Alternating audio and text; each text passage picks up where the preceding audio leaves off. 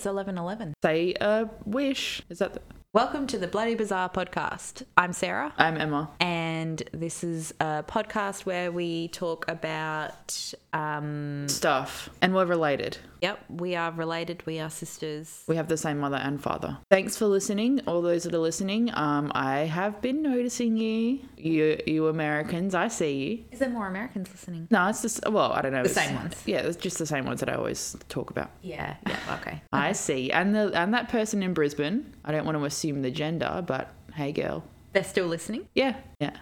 That's a good sign, because I feel like if we were hell shit, then people would like listen once and never come back. Well, people have done that. Lots of people? No, I don't know. Not lots of, I don't know. Who knows? Well, for the people that are listening and liking it, please rate, review and subscribe so more people can get more people listening, then might be able to get like better equipment. That would be nice. Yeah. What else? Is there anything you want to tell the people at the top? Yes. Can you angle your mic slightly upwards as well? No, just the mic itself. Yeah. Yep. Thanks. Give us a follow on the Instagram if you're listening and you haven't done that yet. Yep. Always plugging that Graham. Always obsessed about the Instagram. Probably worth telling people that you're really hungover. Oh yeah, If it's not clear, I am incredibly hungover. But I'm still recording for you people. That's how dedicated I am. I had a story to tell you, a Glitch in the Matrix story. Okay. So for those who don't know, a couple of episodes ago, I did Glitches in the Matrix. Go have a listen to that one if you haven't. So I heard a good one the other day because now my algorithm is just messed up. And so I keep getting heaps of... Are you talking about your TikTok algorithm or what? Like all sorts. Oh, okay. But this was on TikTok. Okay, yeah. Every time I like research a new thing, I start getting heaps of stuff pop up about it. But Glitches is the one that's hanging around. They think I'm obsessed with it. Well, are they wrong? Yeah. This girl was in a nail salon. Yeah. And you know how in the nail salon, like... I've never been in a nail salon. Okay, well... Primarily, they're like Vietnamese, Southeast Asian women. Yeah. And all of the ones I've been in, they all talk to each other in Vietnamese or whatever. Yeah. So one of the ladies said something to the other lady, like, "Can you get me the black? I think she wants black on her nails," or something like that. That's not actually what it was, but it was something like that. Said it in Vietnamese, and then the girl was like, "Yeah, I'm gonna have black on my nails," and they were all freaking out because they were like, "How do you know Vietnamese?" And this girl was like, in my head, they were saying it in English. Interesting, hey? Interesting. Yep. Yeah, anyway, that's... That'd be a really cool superpower to be able to understand all languages. Mm-hmm. Yeah. No, I don't have anything else to say apart from getting towards the end of the season. Oh, yeah. Yeah. We're going to take a break after episode 20 around Christmas. Yep, the Christmas episode will be the last episode for the year, for season 1. Then we're taking a break and we'll be back in Feb of next year. It's on the spreadsheet. If you would take a second to look at the spreadsheet that I lovingly created. Time is money. That's so rude. What are you talking about today? Today, I'm going to tell you about the Gruchy family murders. Right. Yeah. It is crazy. All right, so I'm just going to jump in. Yeah. Okay, so episode 19, the Gruchy family murders. Should have said that at the start, eh? Yeah. My sources are... So this might be the first episode where Wikipedia is not a source. What? Yeah. You didn't use Wikipedia? I did not use Wikipedia. Wow. I know. So my sources are the CanberraTimes.com, an article by Sion D. Mardon, Forensic Investigators, Season 1, Episode 5, heavily used that, and a RollingStone.com article by Poppy Reed. I think I've used an article of hers before. I think she must do like a lot of true crime reporting. All right, so let's get started. So it's March 1996. We're in Albion Park Rail in New South Wales. So this is an Australian crime. In this town lives the Gruchy family. The Gruchys are made up of mother and father, Jennifer and Wayne, 18-year-old Matthew, his brother, 15-year-old Adrian, and the youngest child, 13-year-old Sarah. Okay, so just a normal family, right? 3 kids, 2 parents, as is often the case. It's about 9 a.m. on Tuesday, March 12th. The across-the-street neighbour from the Gruchys, Steve Bailey, he's out the front of his house talking to his father-in-law, and he sees Matthew come out of the house distressed. Matthew, he's distraught. He's saying something's wrong with Mum and Sarah. Something's wrong with them. Sarah was epileptic, so Steve assumed that perhaps Jennifer was having trouble administering her medication. Mm-hmm. So he comes across the street to help, right? I guess this is a neighbourhood where neighbours help each other out. And I guess they have a relationship of some sort. Are you saying that if your neighbour was out the front, like, dressed, that you'd be like, well, it all sucks to be you and go back inside? Nah. Yeah, you would help. Of course you would help. Yeah. Like, if you see anyone distressed, you're going to be like, Yeah, right. All right. So neighbour Steve goes into the house, right? First calls out to Jennifer. Jenny. No response. He sees Jenny's door slightly ajar. So he walks into the master bedroom. It's dark, but he can see that she's still in bed. He walks over to the bedside, still calling her name, Jenny. He's expecting that she's just going to pop up and scare him. So he pulls the covers back to reveal Jennifer has been severely bludgeoned and she's now obviously deceased. He stumbles back out of the house and he calls across to his father-in-law, being like, call an ambulance, call the police. yeah. All right. So that's our scene, okay? So the police and the paramedics arrive shortly. This is a quiet, safe suburb, so what they find sickened even the most seasoned officers. Paramedics first tend to Matthew, who's almost inconsolable. He's totally distraught. He's crying. He's shaking. He's asking, like, what's happened? Who could have done this? So he says he arrived home about 9 that morning after he spent the night at his girlfriend's house. So the paramedics take him to hospital. He's gone. The police begin to make their way through the house. They find Jennifer, the mother. As we know, she's deceased in her bed. She's been bludgeoned heavily around the head, so severely, in fact, that her identity had to be confirmed through DNA. They couldn't even do a facial identity. Squeamish people skip forward 15 seconds. So her injuries were so severe that her brain had almost been forced out of her head. The police noticed a distinct lack of blood spatter. Given the obvious brutality of the crime, there was a lack of blood spatter, they noticed. Does that mean that it's maybe... What they believe is that the killer or killers placed something over Jennifer's head prior to beating her up, prior to attacking, they dampened it. There was very minimal blood spray around the head of the bed. So there was little dots of blood, but the police thought it was its shape and its placement were inconsistent with what they would usually see. Odd. And possible that maybe there was a clean-up attempt, something like that. Yeah, I mean, maybe if they say this killer didn't want, they've put a plastic bag over her head, then done it. Yeah. Jennifer's glasses were placed neatly on the nightstand next to her, suggesting that she'd taken them off and was perhaps asleep or going to sleep at the time of the attack. All right, so that's Jennifer. I feel a little bit sick. Partly your hangover. I think it's partly the hangover, because this stuff doesn't usually make me feel sick, but I do feel a little bit queasy. So next, the police move down the hall, all right, to 13-year-old Sarah's room. Much the same as her mother, Sarah has been severely bludgeoned to death. The police notice the same lack of extensive blood spatter. Again, this is inconsistent given the trauma inflicted on her. They also say that there's a Walkman on the ground, and the police posit that perhaps Sarah was listening to music at the time of her mother's killing, allowing the perpetrator to be unheard, and then, make their way into Sarah's room. There's an out-of-place pillow nearby with blood and matter on it, and the police believe that this was maybe used to cover Sarah's head during the attack, much like her mother. It was, she was maybe had something over her head during the attack. Okay, so that's Sarah. Does it make you feel anything that she has the same name as you? Not because she has the same. I mean, I feel very... Oh, okay. Just as a human. Just as a human, yeah. Sure, okay. You don't feel any particular kin to her? There are so many Sarahs. Yeah, there are, yeah. The most common name.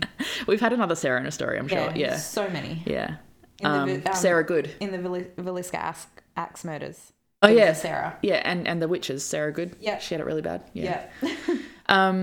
Okay, so the police move through the rest of the house. Okay, they find no one else inside. So where's the brother? Adrian, I think his name was. 15-year-old. They go out to the garage. Where's the dad? Garage, sorry. Oh, sorry, I'll get to that. He's away on business in Sydney. Oh, okay. You should have started with that. Yeah, sorry. I do get to it. The police move through the rest of the house, finding no one else. They go into the garage or garage, depending on where you're from. Car hole. They find the deceased body of 15-year-old Adrian. Adrian, too, had been bludgeoned to death, and his body had even been doused in petrol, perhaps in an attempt to conceal the crime scene. Like maybe the person was going to light him on fire or whatever. It seemed that Adrian was maybe working on a chair in the garage when he was blitz attacked from behind. The detective described the injuries to the family as horrific. There was quite a bit of cast off on the ceiling in the garage, which allowed the police to piece together the order of the murders, because they found Jennifer's and Sarah's blood in the garage as well as Adrian's. So they know that Jennifer was hit first. Yeah. So Wayne, the father of the house, was away on work in Sydney. There were a few oddities discovered at the crime scene. First of all, there were sections of carpet removed from Jennifer's room. Next to her side of the bed, at the base of the bed and near the door, crudely cut out sections. Presumably there was evidence on the carpet, and it was removed to disguise the identity of whomever had committed the attack. Upon forensic examination of the hallway, it was found that there was blood that seemed to have been cleaned. The police believed that this was the blood of the offender, as the person had tried to clean it. Yeah, exactly, because why would you bother cleaning up their blood? Yeah. Despite the cleanup attempts, the police were able to get 60-odd swabs of blood from the house that they believed belonged to the offender or the offenders. These swabs included the small, oddly shaped spots they found on the wall in Jennifer and Sarah's room. Mm-hmm. So, following the discovery of the bodies, one police officer never went back to work. A pathologist said the victims looked like plane crash victims.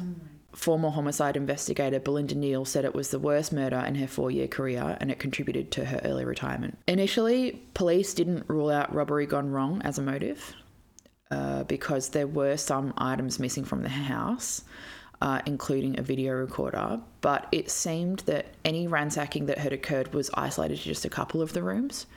And the items that were taken were really weird. Things like calculators and CD games and just random stuff, but more valuable items were left. Is it one of those things where they've taken a couple of random things to throw the police off? They reckon it was staged. Yeah. So the police came to the conclusion that whoever had killed the Gruchys had staged the scene to look like a robbery gone wrong. Yeah, so that they think that the motive was robbery. Yeah, but I mean, for such a violent attack, I don't think the police would assume robbery. Yeah. The forensic examiner concluded in his preliminary determination that this was a rapid attack committed by one offender who used one or two weapons on all victims. The violence was extreme and sustained. The examiner noted the pattern of injuries were similar in each of the deaths. However, there was evidence to suggest that Sarah had raised her arm in defence during the attack because there was a distinctive bruise on her forearm. The examiner determined that this bruise would have been made by a cylindrical object. The same distinctive bruises were also seen on the body of Adrian. I've seen the forensic examiner's photos, and they are identical. It's eerie. Like, I always think, like, how can they tell that the same thing has made the injuries? But it's like, it's eerie how similar they are. It's like this like pole-shaped bruise. And he had the defensive wound too. No, Adrian didn't. He was blitz attacked from behind, hit on the head likely. That does make me really, really sad hearing about the defensive wound. I know, because you want to just think that like they were attacked and they were gone like that. That they were like the first hit killed them. Yeah. The fact that she knocked them out at least. Yeah. That she like even for like a second knew what was going on. Yeah. So sad. So they determined that perhaps Jenny was murdered with a sledgehammer of some sort. So on the body of Adrian, along with the cylindrical linear bruises, they also noted a circular bruise on his chest. The examiners and the police discussed what type of weapon could have caused not only the cylindrical bruises, but also the circular one. And they settled on perhaps a car jack or tyre lever or something like that. Like it would have the end that would go on the bolt, but then it would also have a cylindrical, portion of it. Yeah. So the police were like, well, where would that usually be? It'd be in the car. So they start searching the family cars. There was only one vehicle at the time at the house, Jennifer Gruchy's car, because Wayne's the dad. Wayne had his car with him in Sydney, and Matthew didn't own a car yet. He often used Jenny's car when he wanted to go anywhere. So in Jenny's car, the police saw that the compartment where the tools would go was a jar. I thought I just said in Jenny's jar. My brain is... It's befuddled. Yeah. Upon opening this section, they noted that the car jack was in place, but the brace or car jack handle was missing. They also noted that the spare tyre had never been used, so it was unlikely that the car jack had ever been used, making it unlikely that the car jack handle had just been lost, right? So they sourced a carjack handle that should have been in the car, one that would have matched that car, and they matched it to the bruises found on the victim. So they knew what the murder weapon was. Yeah. The carjack handle thing. You know what I'm talking about? It's weird. But used one at the scene. Yeah, like got to the house and then were like, what am I going to use? Yeah. I suppose I'll break into the car and like that's weird. It is, yeah. This made Jenny's car a piece of evidence, and they examined it further. They found a small carpet fibre on the ground which matched the carpet that was cut out from Jenny's room. So the killer had been in the car. But they still had no suspects. So they appeal to the public and they conduct further investigations. What are your thoughts so far? We're at 22 minutes. Okay, just the fact that they got the weapon from the house, to me, that doesn't make sense. Okay, well, the police, part of those investigations was to rule out Wayne and Matthew, right? So, Wayne Gruchy, an obvious suspect, the father, he had a pretty good alibi. He was an hour and a half away in Sydney playing golf during the day and staying at his parents' house in the evening. Those who were with him did confirm his movements, and one of those whom Wayne was with was his mistress. Oh, shit, okay. But she confirmed that he was with him. Of course she did. Further, the times of death meant that it would be unlikely that Wayne would have been able to sneak out, head back to his family home, murder them, make it back up to Sydney before anyone noticed. The examiner determined the family's death was somewhere between 8 p.m. on the 12th of March and 1 a.m. the following morning. So there was a relatively narrow window of time when they could have been murdered, and noting that they were found 9 a.m. the following morning, right? And also, like, if it was the dad in life because he wanted to be with the mistress, why would he kill the kids? Why would you kill your children? Yeah. Remember how Adrian had been partially doused in petrol? Yeah. Well, upon examination of the garage, they discovered the jerry can, which was used to pour the petrol. Better yet, while the top of the can had been wiped for any prints, the underside of the handle hadn't. The person had forgotten. So they held a small mirror. You can see in this episode of the Forensic Investigators, it's really interesting.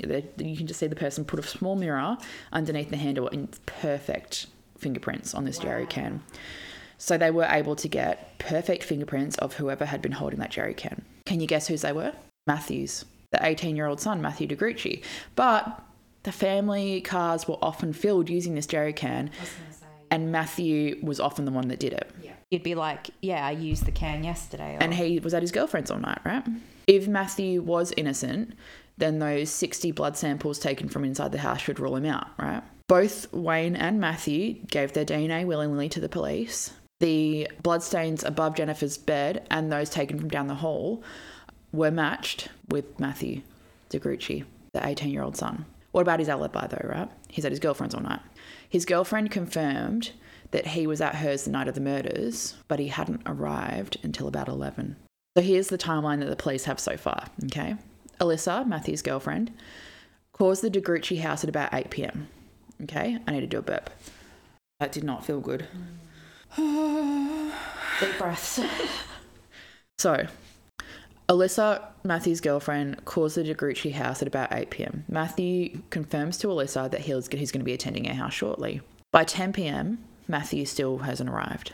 That's dodgy in itself, isn't it? Alyssa calls the Gruchy house again, but the call goes unanswered. So Alyssa goes to bed. She's not sure if Matthew's even coming anymore. You'd be pissed. Yeah, you would be, yeah. I'm waiting. You said you were going to come over. What the fuck? Yeah, I'm tired. Fine, I'm just going to go to fucking bed. Yeah. Fuck yeah.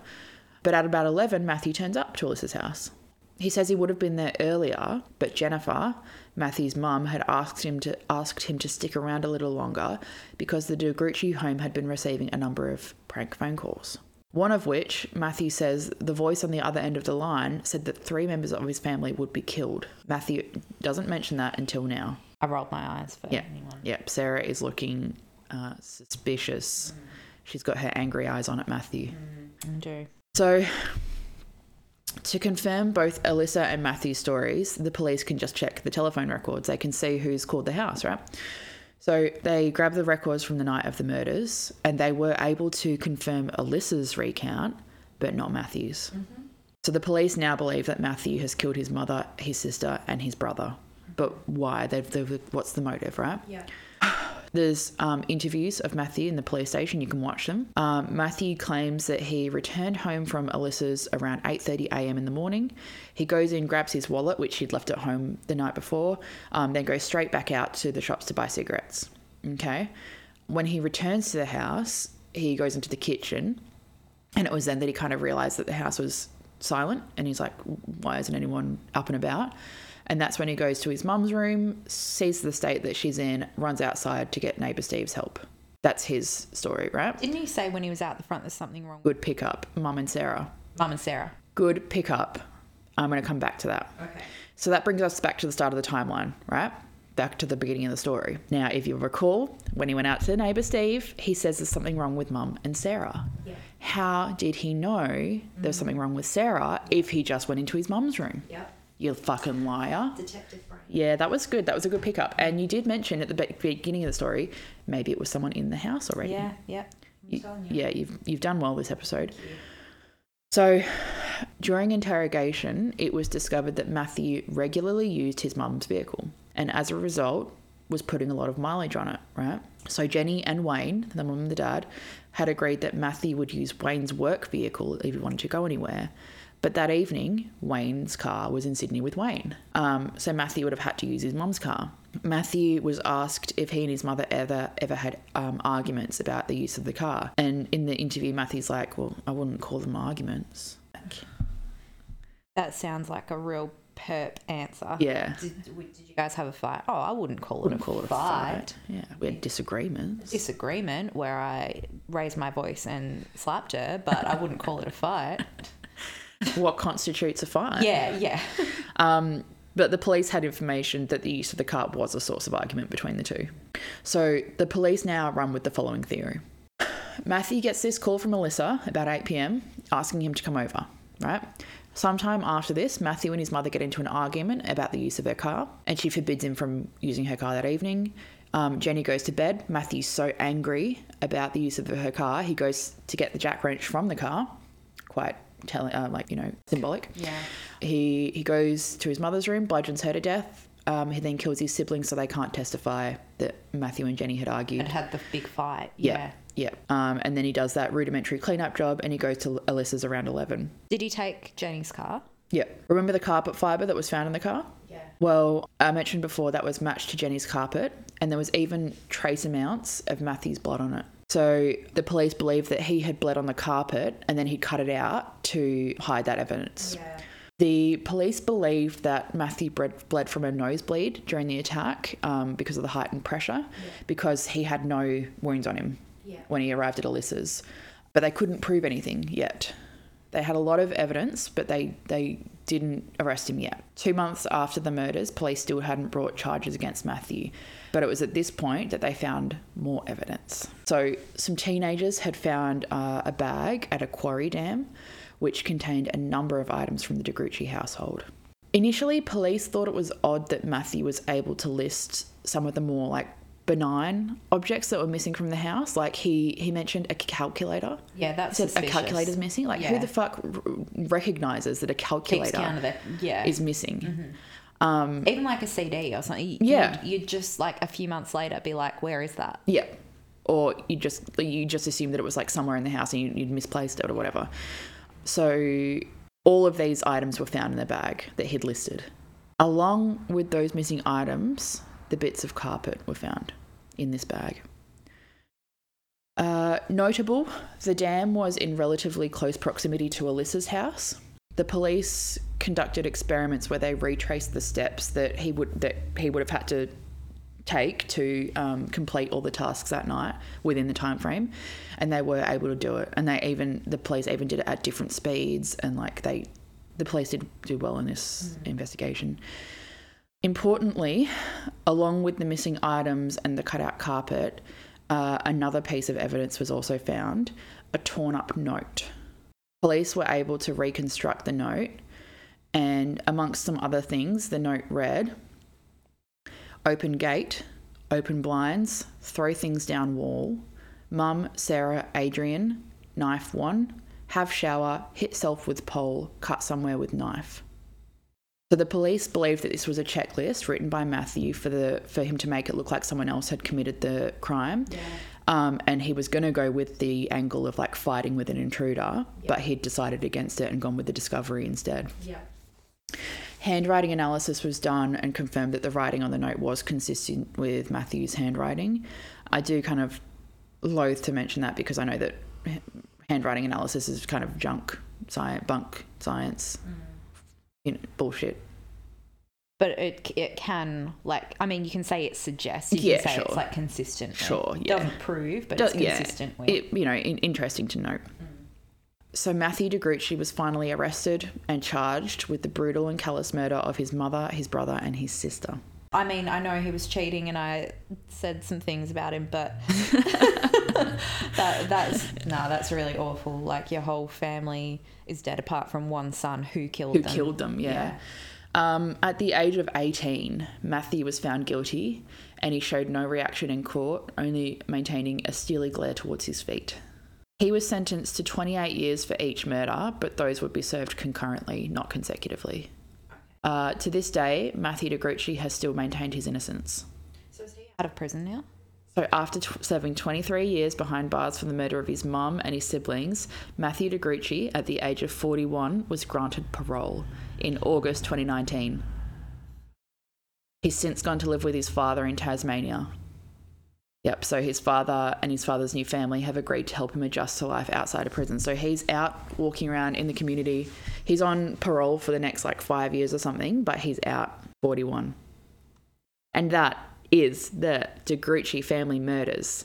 I'm still not over that. That he's out. That he's out and he's only 41. And after killing... He can have a full life. Yeah. And he killed 3 people horribly. He can have his children. Family. He killed his fucking family, and he's out. Oh my God, that is unbelievable. What a story, right? Yeah, that last bit's got me fucked up. That's kind of the least, the part of the story that's the least, I don't know, confronting. I have a thing with fairness. That doesn't feel fair. He can meet a nice girl. Well, that's just simply not fair. He can meet a nice girl, have children, have a full, amazing life. Yeah. He is the same age that his mum was when he killed her. Yeah. Yeah. Ah, yeah. What a story. This was on the spreadsheet as it was listed as Matthew Gruchy, but I changed it to the Gruchy family murder so you didn't know who the killer was. Thoughts on that? What a Did they ever find out why he threw the on his brother? I think it was to try and conceal the crime. Maybe he was gonna try and light him on fire and then decided against it. Yeah, I'm not sure. Okay. It wasn't listed anywhere. Maybe even the petrol can had fallen over or something during the attack, and then he'd just picked it up again, or I'm not sure. Such a minor. Yeah. I can imagine his mum just being like, no, you're not using the car. We spoke about this. You're not using it. I'm going to bed. Yeah, exactly. And he's just gotten enraged. Yeah. Seen red. But then to a punching bag or something. Yeah, or go out for a walk or go have sex with your girlfriend. And then to put it to good use. To murder his siblings too. Yeah, exactly. He didn't need to do that. He could have. I mean, obviously that didn't need to do any of it, but it's so unnecessary. And he's out.